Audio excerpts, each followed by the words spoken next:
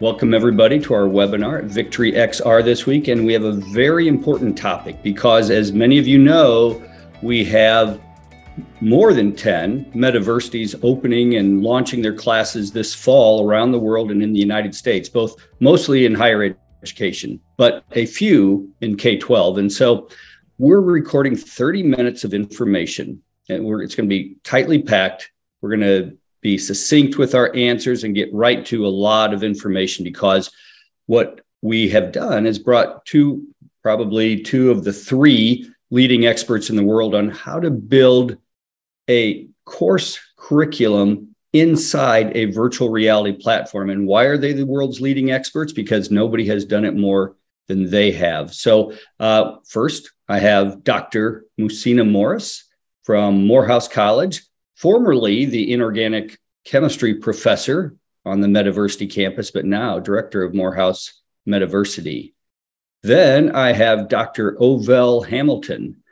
Dr. Ovell Hamilton, United States Navy retired, I believe, and a teacher, professor of world history at Morehouse College. Now, during the pandemic, Morehouse College realized that there was a better way than just putting kids into Zoom or some other webinar like we're doing right here.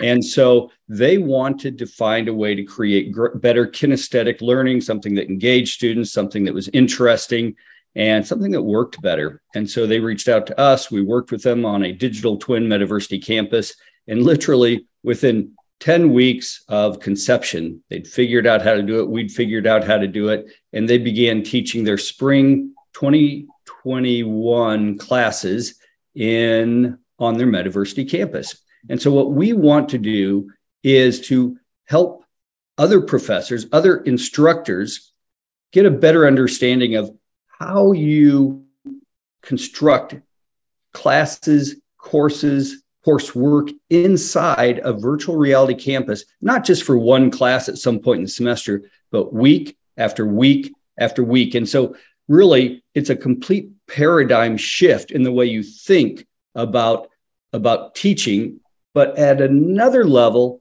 it's all very similar to what professors and instructors are already doing. So, Dr. Morris, what I would like you to do first is just briefly tell us what you teach, what you taught in your first semester, and then Dr. Hamilton, as soon as she's done, would you talk about what course you taught? And we don't need to go into yet on all the specifics, but let's just cover what you taught so our viewers understand the diversity of classes that can be taught on a Metaversity campus. So thus far, I have taught Advanced Inorganic Chemistry Lab, which was my first course that I taught the spring of 2021. I have also taught General Chemistry, which was the linked course with the HOP scholars, and it was in conjunction with social problems. So we had to come up with real world examples in that General Chemistry course.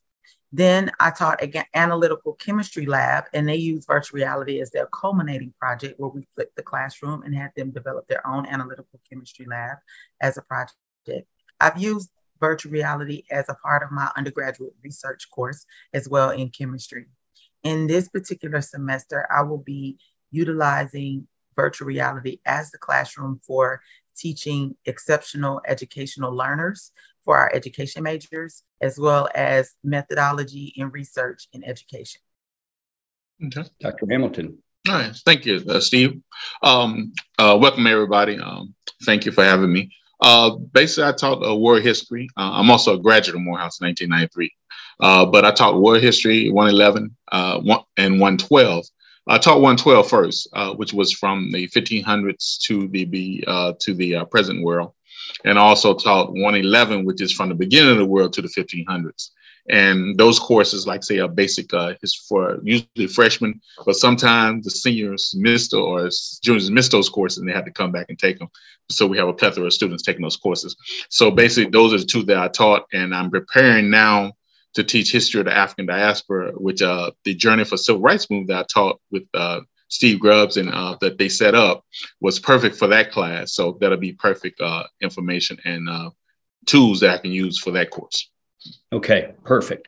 So let's talk next about the types of ways you can present information on a Metaversity classroom. So, there's a lot of different ways that it can be done. Talk to us about, and we'll start with you on this one, Dr. Hamilton. What are some of the ways that you presented information? Okay. Well, first in world history, like I say, everybody, I know the concept is history is boring.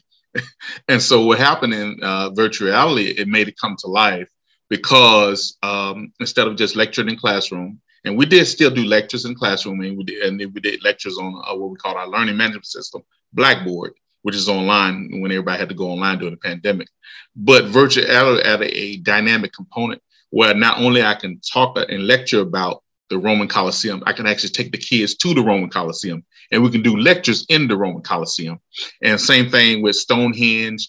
And when I was in World War II, teaching World War II history, World War II battleship, we can stand on the battleship back and explain how the historic battles went down. So it's a dynamic that was needed to give you a more experiential experience and more a learning experience than what you had just by sitting in a classroom and just by looking at pictures and things like that, when you can actually be a part of the experience. Excellent. Dr. Morris. So I'm a chemist, so I teach in the sciences. And originally, we were all remote.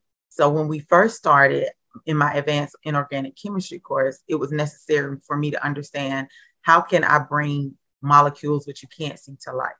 One of the things that I treasured and I did the most was that I could use it for two different types of pedagogies. It can be skill-based, where they were able to actually put together molecules and actually visualize them, move them around, and see them from different angles. That was a part of it. But then I could also do some problem-based learning. So that means that I created a real-world case study for them that they could embody and they could be a part of. And then they can follow through on investigating the problem, solving it, working together, and partnering together while we were all in a synchronous learning environment. So that was the major way. I think that you can use all types of different active learning strategies in the virtual reality classroom. But those were the two ways that I started out using it. And then I did a flipped classroom in the fall semester with my students, where I was able to teach them how to use the technology in order to bring to life some of the lessons that they felt like should be brought to life in a particular way. And they were able to record and to present this information to the class, and actually then all sit and watch themselves as their avatar selves present the work and do scientific presentations. So that was part of scientific literacy and helping them get proper feedback from the class. And so those were the ways that I used it. There are plenty of more ways that you can use it, but it gives them the auditory, the visual, and the kinesthetic learning all at once. And so that's really important, especially in the sciences, because they need to know how to safely and efficiently move around lab spaces, and they need to be able to increase their visual spatial intelligence. And virtual reality does that. All right, Dr. Morris, let's start with you on this one, then Dr. Hamilton. Some of the other tools are the 360 global field trips, right. Bringing in a 2D video, using a slide deck on the screens, or potentially using some of the other tools like those, bringing in a guest lecturer. If you used any of those, could you talk about how you used those to present information, or maybe how you intend to in the future? So there are a lot of tools on the Engage platform that you can utilize, and they're very easily accessible by students. So one of my favorites is the 3D pen. So the 3D pen allows students to be in groups and actually talk out things about trends in science or data. They could extrapolate their data and they can actually see it and visualize it. That was really important for my chemistry students.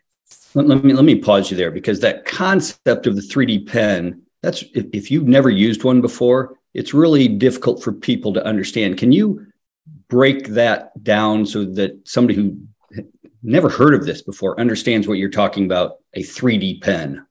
Imagine, as I was talking right now, that as I was explaining this to you, I was also writing with a very distinctly colored pen everything that I was describing. And so in real time, as I'm talking, I'm also illustrating or demonstrating the trends that can happen. For chemistry, we always talk about the X and Y axis, your independent, your dependent variable. So students were able to talk about the relationship of the data that was presented in the class and draw that out for everyone else and then be able to see it. And you can actually see it. More than seeing it, you can take pictures of it and then take those pictures and put them in different places around the room. You can actually use that and it'll be a full object that can be moved around and passed around from student to student. So if you didn't want students to rotate in the classroom, you could just pass their data around. You could just pass the extrapolation around and people can make remarks about it and then pass it back to the next person. So all of those things you can do using a 3D pen. Wonderful. Dr. Hamilton, talk to us a little bit about how you used videos or 360 field trips or guest lecturers. Yeah, I focus on the 360 field trips, which was amazing because, like say, during the pandemic or even cost-wise, maybe everybody can't go to Japan. Maybe everybody can't go to China. But in virtual reality, I took my kids on a trip to Japan. And we actually, like I said, we were studying the history of Japan, and we actually went on a field trip and saw the historical movements and all the societies of Japan as well. Same thing with China. We visited the Great Wall of China. People may not have been to the Great Wall, but in virtual reality, I can go stand on the Great Wall in the 360 video and things like that. So those help with field trips. Those help with the experiences with students, and it gives you, like say, that real effect of like you're being there without spending $4,000 or $5,000. I think it's $4,000 or $5,000 to go to China, maybe. So I'm not real sure. haven't checked the price yet, but you actually get an experience for a little less than $300 with a virtual reality headset to actually see, be on the Great Wall of China. And those really come to play as well when I did the Journey for Civil Rights, when we were actually walking the steps of Martin Luther King, where they marched, called the Edmund Pettus Bridge, the March on Washington, and also being at the Lorraine Motel. Those kind of experience that virtual reality brings gives you an idea, gives you a lifetime experience on what happened during that time. Yeah, when I was shooting that at the Lorraine Motel, right, it was really impactful to actually stand there in Memphis, and you've seen that scene 1,000 times with Jesse Jackson, right, Mr. King, and so for students to be able to be there and see it and experience, that's a pretty powerful feeling. So one of the things that I sometimes struggle to explain to people, and maybe you can help me with this, Dr. Hamilton.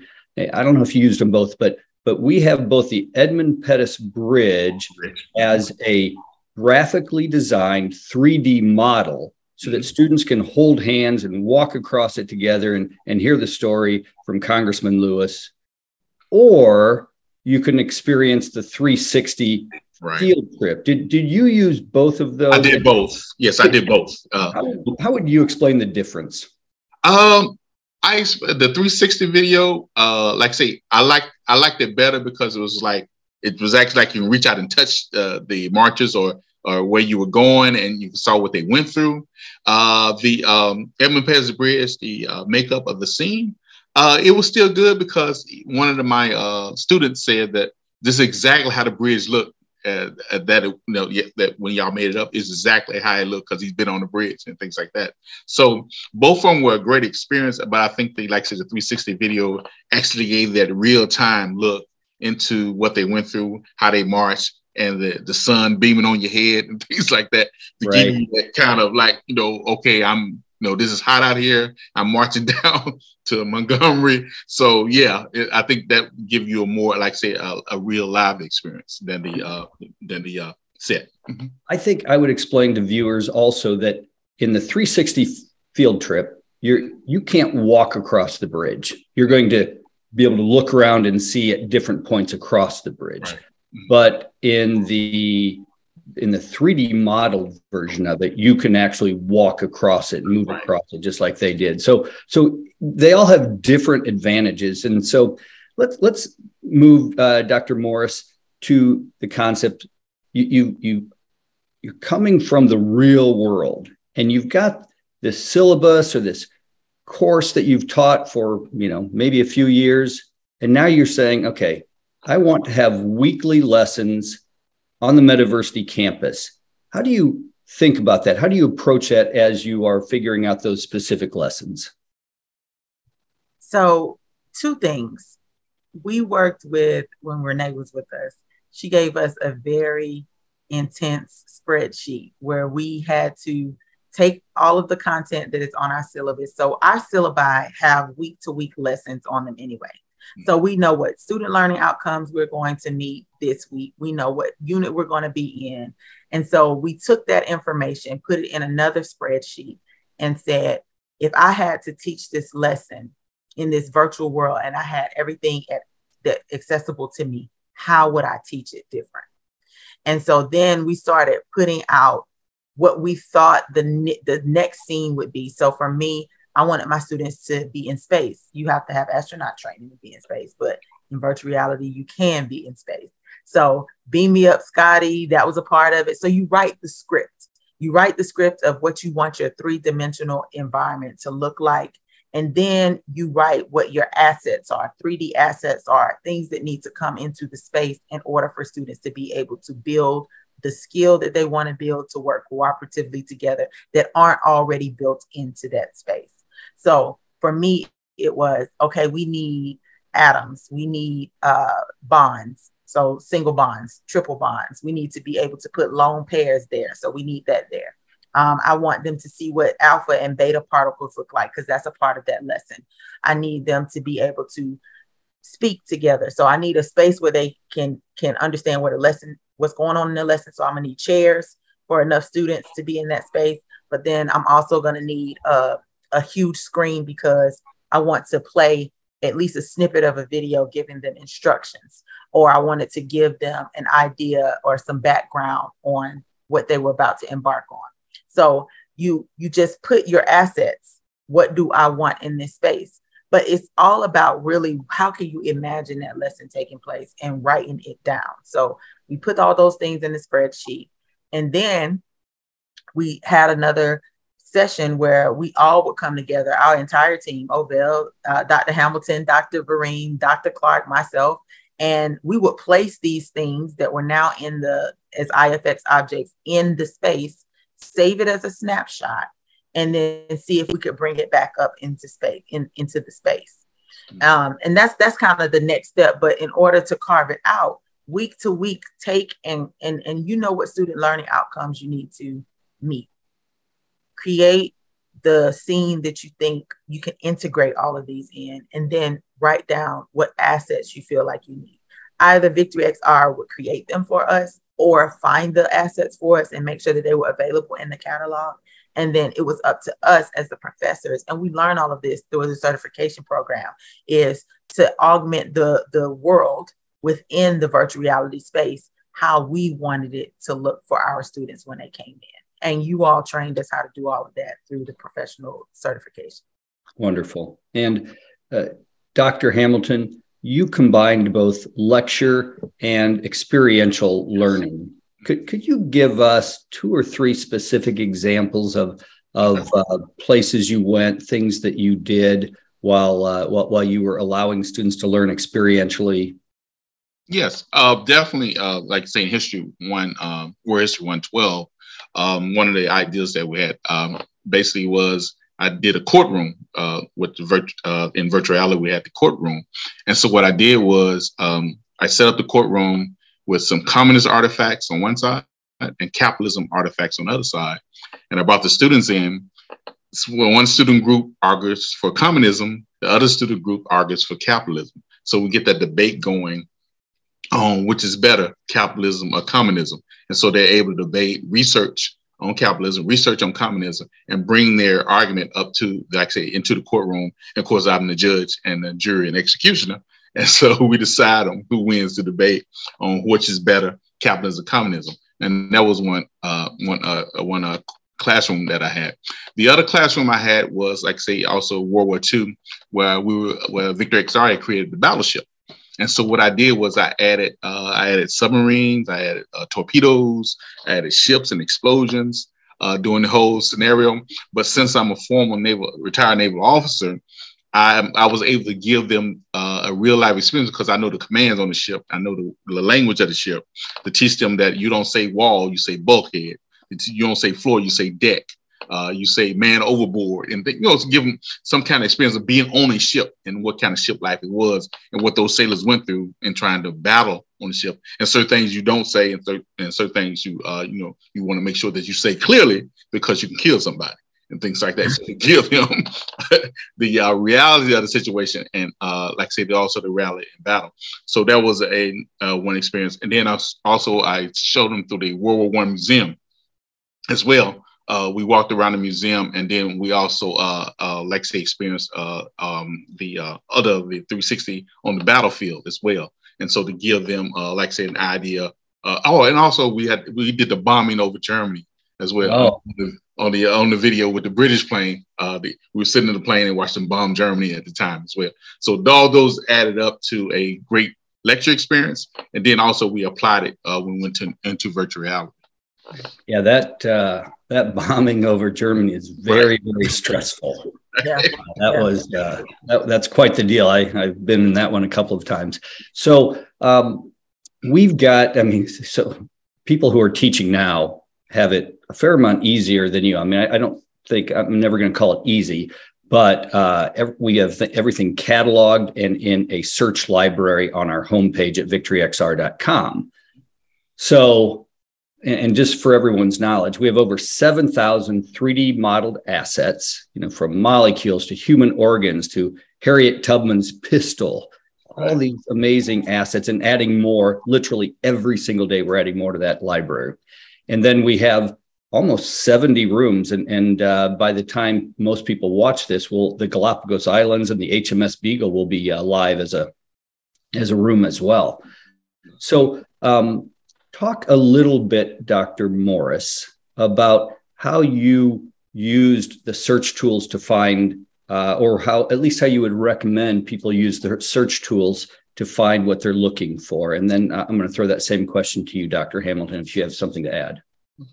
So for me, what I think that people should really do is, like I said, write down what assets you're looking for in that space. Because even if the exact asset isn't there, there's always something that is very similar and can be repurposed or used for your purposes. And then you can actually augment a lot of different objects to yourself. So I can create what I really want. So say if there's a gray chair that I particularly want in this particular scene, and it doesn't have a Morehouse logo on it, but I wanted to have a Morehouse logo on it, right? I could bring it in as an IFX object and then augment. Bring the logo in, bring the chair in, and then put a logo on it. Is that what you're saying? Yeah. So you can do those kinds of things to change up what you see. You can bring in different shapes to make it look a little different, save it as a snapshot, and then bring it back up as that whole object. So there are a lot of things that you can do if you don't see those assets. But for me, it was all about writing out what I wanted and then going and searching the library to see if they had them. The thing about the library is sometimes it takes a little time. You have to know the category that you're looking at. And sometimes the category isn't always obvious to you, but now you can also add audio to the background as well. You can add and change the sky. So if it's light, you can make it dark, you can make it foggy.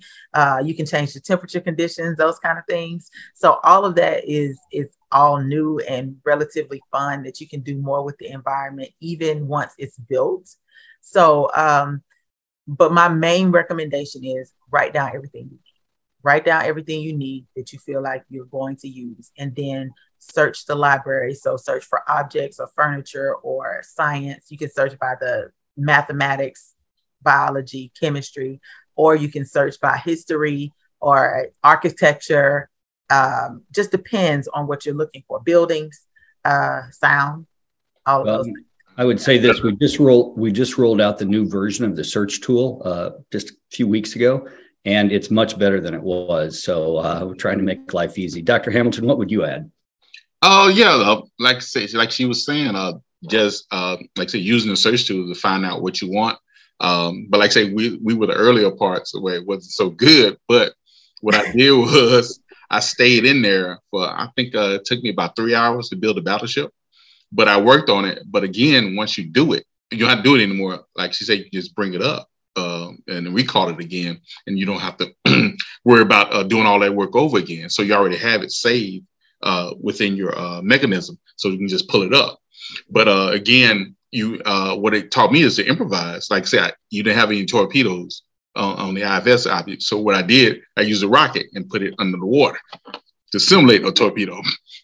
And I think you didn't have any green lights because I was trying to, like say, you don't say right and left on the ship, you say port and starboard. So the starboard represents a green light. So I did a light and I turned it green. I put the color green in to make it simulate the ship's lights and things like that. So like I say, it calls you to be creative and doing things, and it just gives you an idea of what you can do. And like I say, if you work on it and you're willing to work and put the time in, it's just a limited possibilities that are open to you that are not open to you in just a regular static classroom. Yeah, and this next part is very important. This is probably the last thing we'll have time to cover, but I tell people that working on in the platform is a lot like your phone, your iPhone, your Android phone. You can just use it basically, right? You can just get in there and make a phone call. Yeah. Maybe take a photo, really the basics. Mm-hmm. But when you really dig into your phone, you find there's, hundreds of things, thousands of things you can do with it. And the more you learn, the more tools are available to you. So Dr. Hamilton, then Dr. Morris, talk to a little bit about your recommendations on that process to learn how to teach. Obviously we're going to provide instruction, but I know you went well beyond the instruction. Yeah, like I say, I would just say, if you're doing the training, looking at the trainings, reading the information, the guides and things like that on how to bring in objects, how to pull up objects and things like that. Like I say, it takes time. It takes a little bit of training as well. But if you're willing, like say, to put in the work, and like say, even after the trainings, I stayed up, some nights trying to get my class ready, trying to put objects in and make sure the class is ready for the students. So it just like say, it's like with everything else. You get used when you start getting work in it and started doing it, then it becomes like second nature to you. So like I said, the more you practice, the better you get at it. And the more you have available to you. And it's like you say, like the iPhone, you just start studying it and going into things and things just start opening up to you. So, and you got to be careful. Like say, I think I told one of you, it gives you like a God complex. And what I mean like that, because you're like God creating these universes, inside because you created them and things like that. Little G God, not big G God. But yeah, like I say, the more you practice and the more you are available to, the more things come available to you. It just only increase your ability to teach and your ability to facilitate. Awesome. Thank you. Dr. Morris. Yes. So my biggest advice, if you would look at me on the screen, you will see that I have a very long and graceful neck right now.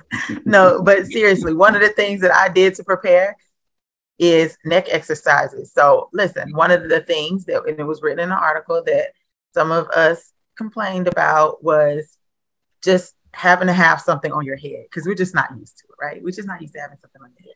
So literally just roll your neck, stretch your neck, roll your shoulders, stretch your shoulders, make it literally. That helped with me being able to wear my headset and sit in it. But I can tell you what, it is so much more comfortable to create in your headset, in a chair, leaning back. So a lot of times we feel like we have to have all these rigid rules. But the thing about this headset is once it's on your head, you can sit back and relax in your chair.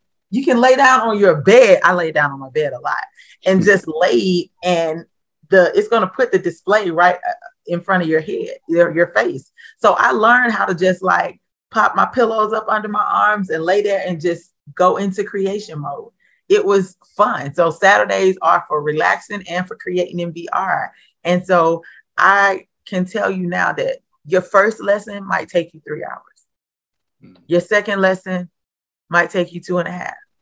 Now I can go and augment a whole world in like 15 minutes. I can go and shoot a video and get a class ready and have everything in there in a few minutes. A lot of things that we did too was we worked together as a team. So work with your teams. Don't have people separated because of their disciplines. Dr. Hamilton is history, but he was in my classroom saying, now where you said this periodic table is supposed to go on the wall, you know, and helping me with my space. Same thing with Dr. Clark and Dr. Vereen in biology. They're not chemists, but they know me and they know where I wanted things. And I was the director and they were helping me put things where they needed to go. Many hands always make light work. So don't go at it alone. If you need someone that you feel like knows how to do a thing, because I didn't know how to turn the objects with my left hand. Like for whatever reason, I just couldn't get it right. And we practiced it and we practiced it and practiced it. Another thing that I say is to make sure that if you are nervous or if you are struggling and you want to try it, you can record yourself in this space. Record yourself and watch yourself. Watch how you present. Watch how you look. Watch how you bring out objects. And that's what made me better, was that I was like, oh, they have a recording mechanism. I can record myself and play it back and watch myself do it. So then I could be the student and see how I was, like how my message was landed. Like, oh, that didn't land. Okay, so when I go in, let me make sure that I do this first. Or it helped me prepare. Okay, so on my tablet or on my link with my media that I have, I need to have it in this particular order. I need to sort real quick and then put this out, make sure that everything is out in a particular way. But it helps you define what your strategy is going to be more, you know, better. Like, and it provides a better learning environment for not just you, but also your students. So be a student of yourself or your avatar. Be a student of your avatar, professor. And that will be very helpful. Collaborate with your people, even if they are in different disciplines. Don't go at this alone. Reach out for support and help. VictoryXR is always willing to support and help me, Dr. Hamilton. I'm sure we can, you know, help you out if we have breaks in our schedule and just sit and see what you have. But don't be afraid to take a chance at what might be. The worst thing is you'll laugh at yourself, but your students will still get the experience, exposure of this technology. They will feel like they're doing something new. It'll be invigorating and captivating. It will engage all parts of their mind and their ability to learn. And the thing is, you will go into that space and your students will also teach you some things, because if you give them room to play, they'll bring their ideas to the environment, and it makes for a fuller experience. Wonderful. Okay. I know I said that was last question, but Dr. Hamilton, you're going to take us out. Last question, and then we're wrapping this up.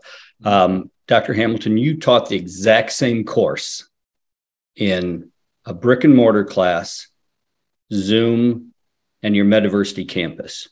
And then you compared the results of student engagement, student satisfaction, and student performance. Could you just tell us real quick what you learned from comparing those three teaching locations with on those three standards? Okay. Yes. And the platform we used was our learning management, Blackboard instead of Zoom. And some teachers did use Zoom, but I used Blackboard, which was our online course.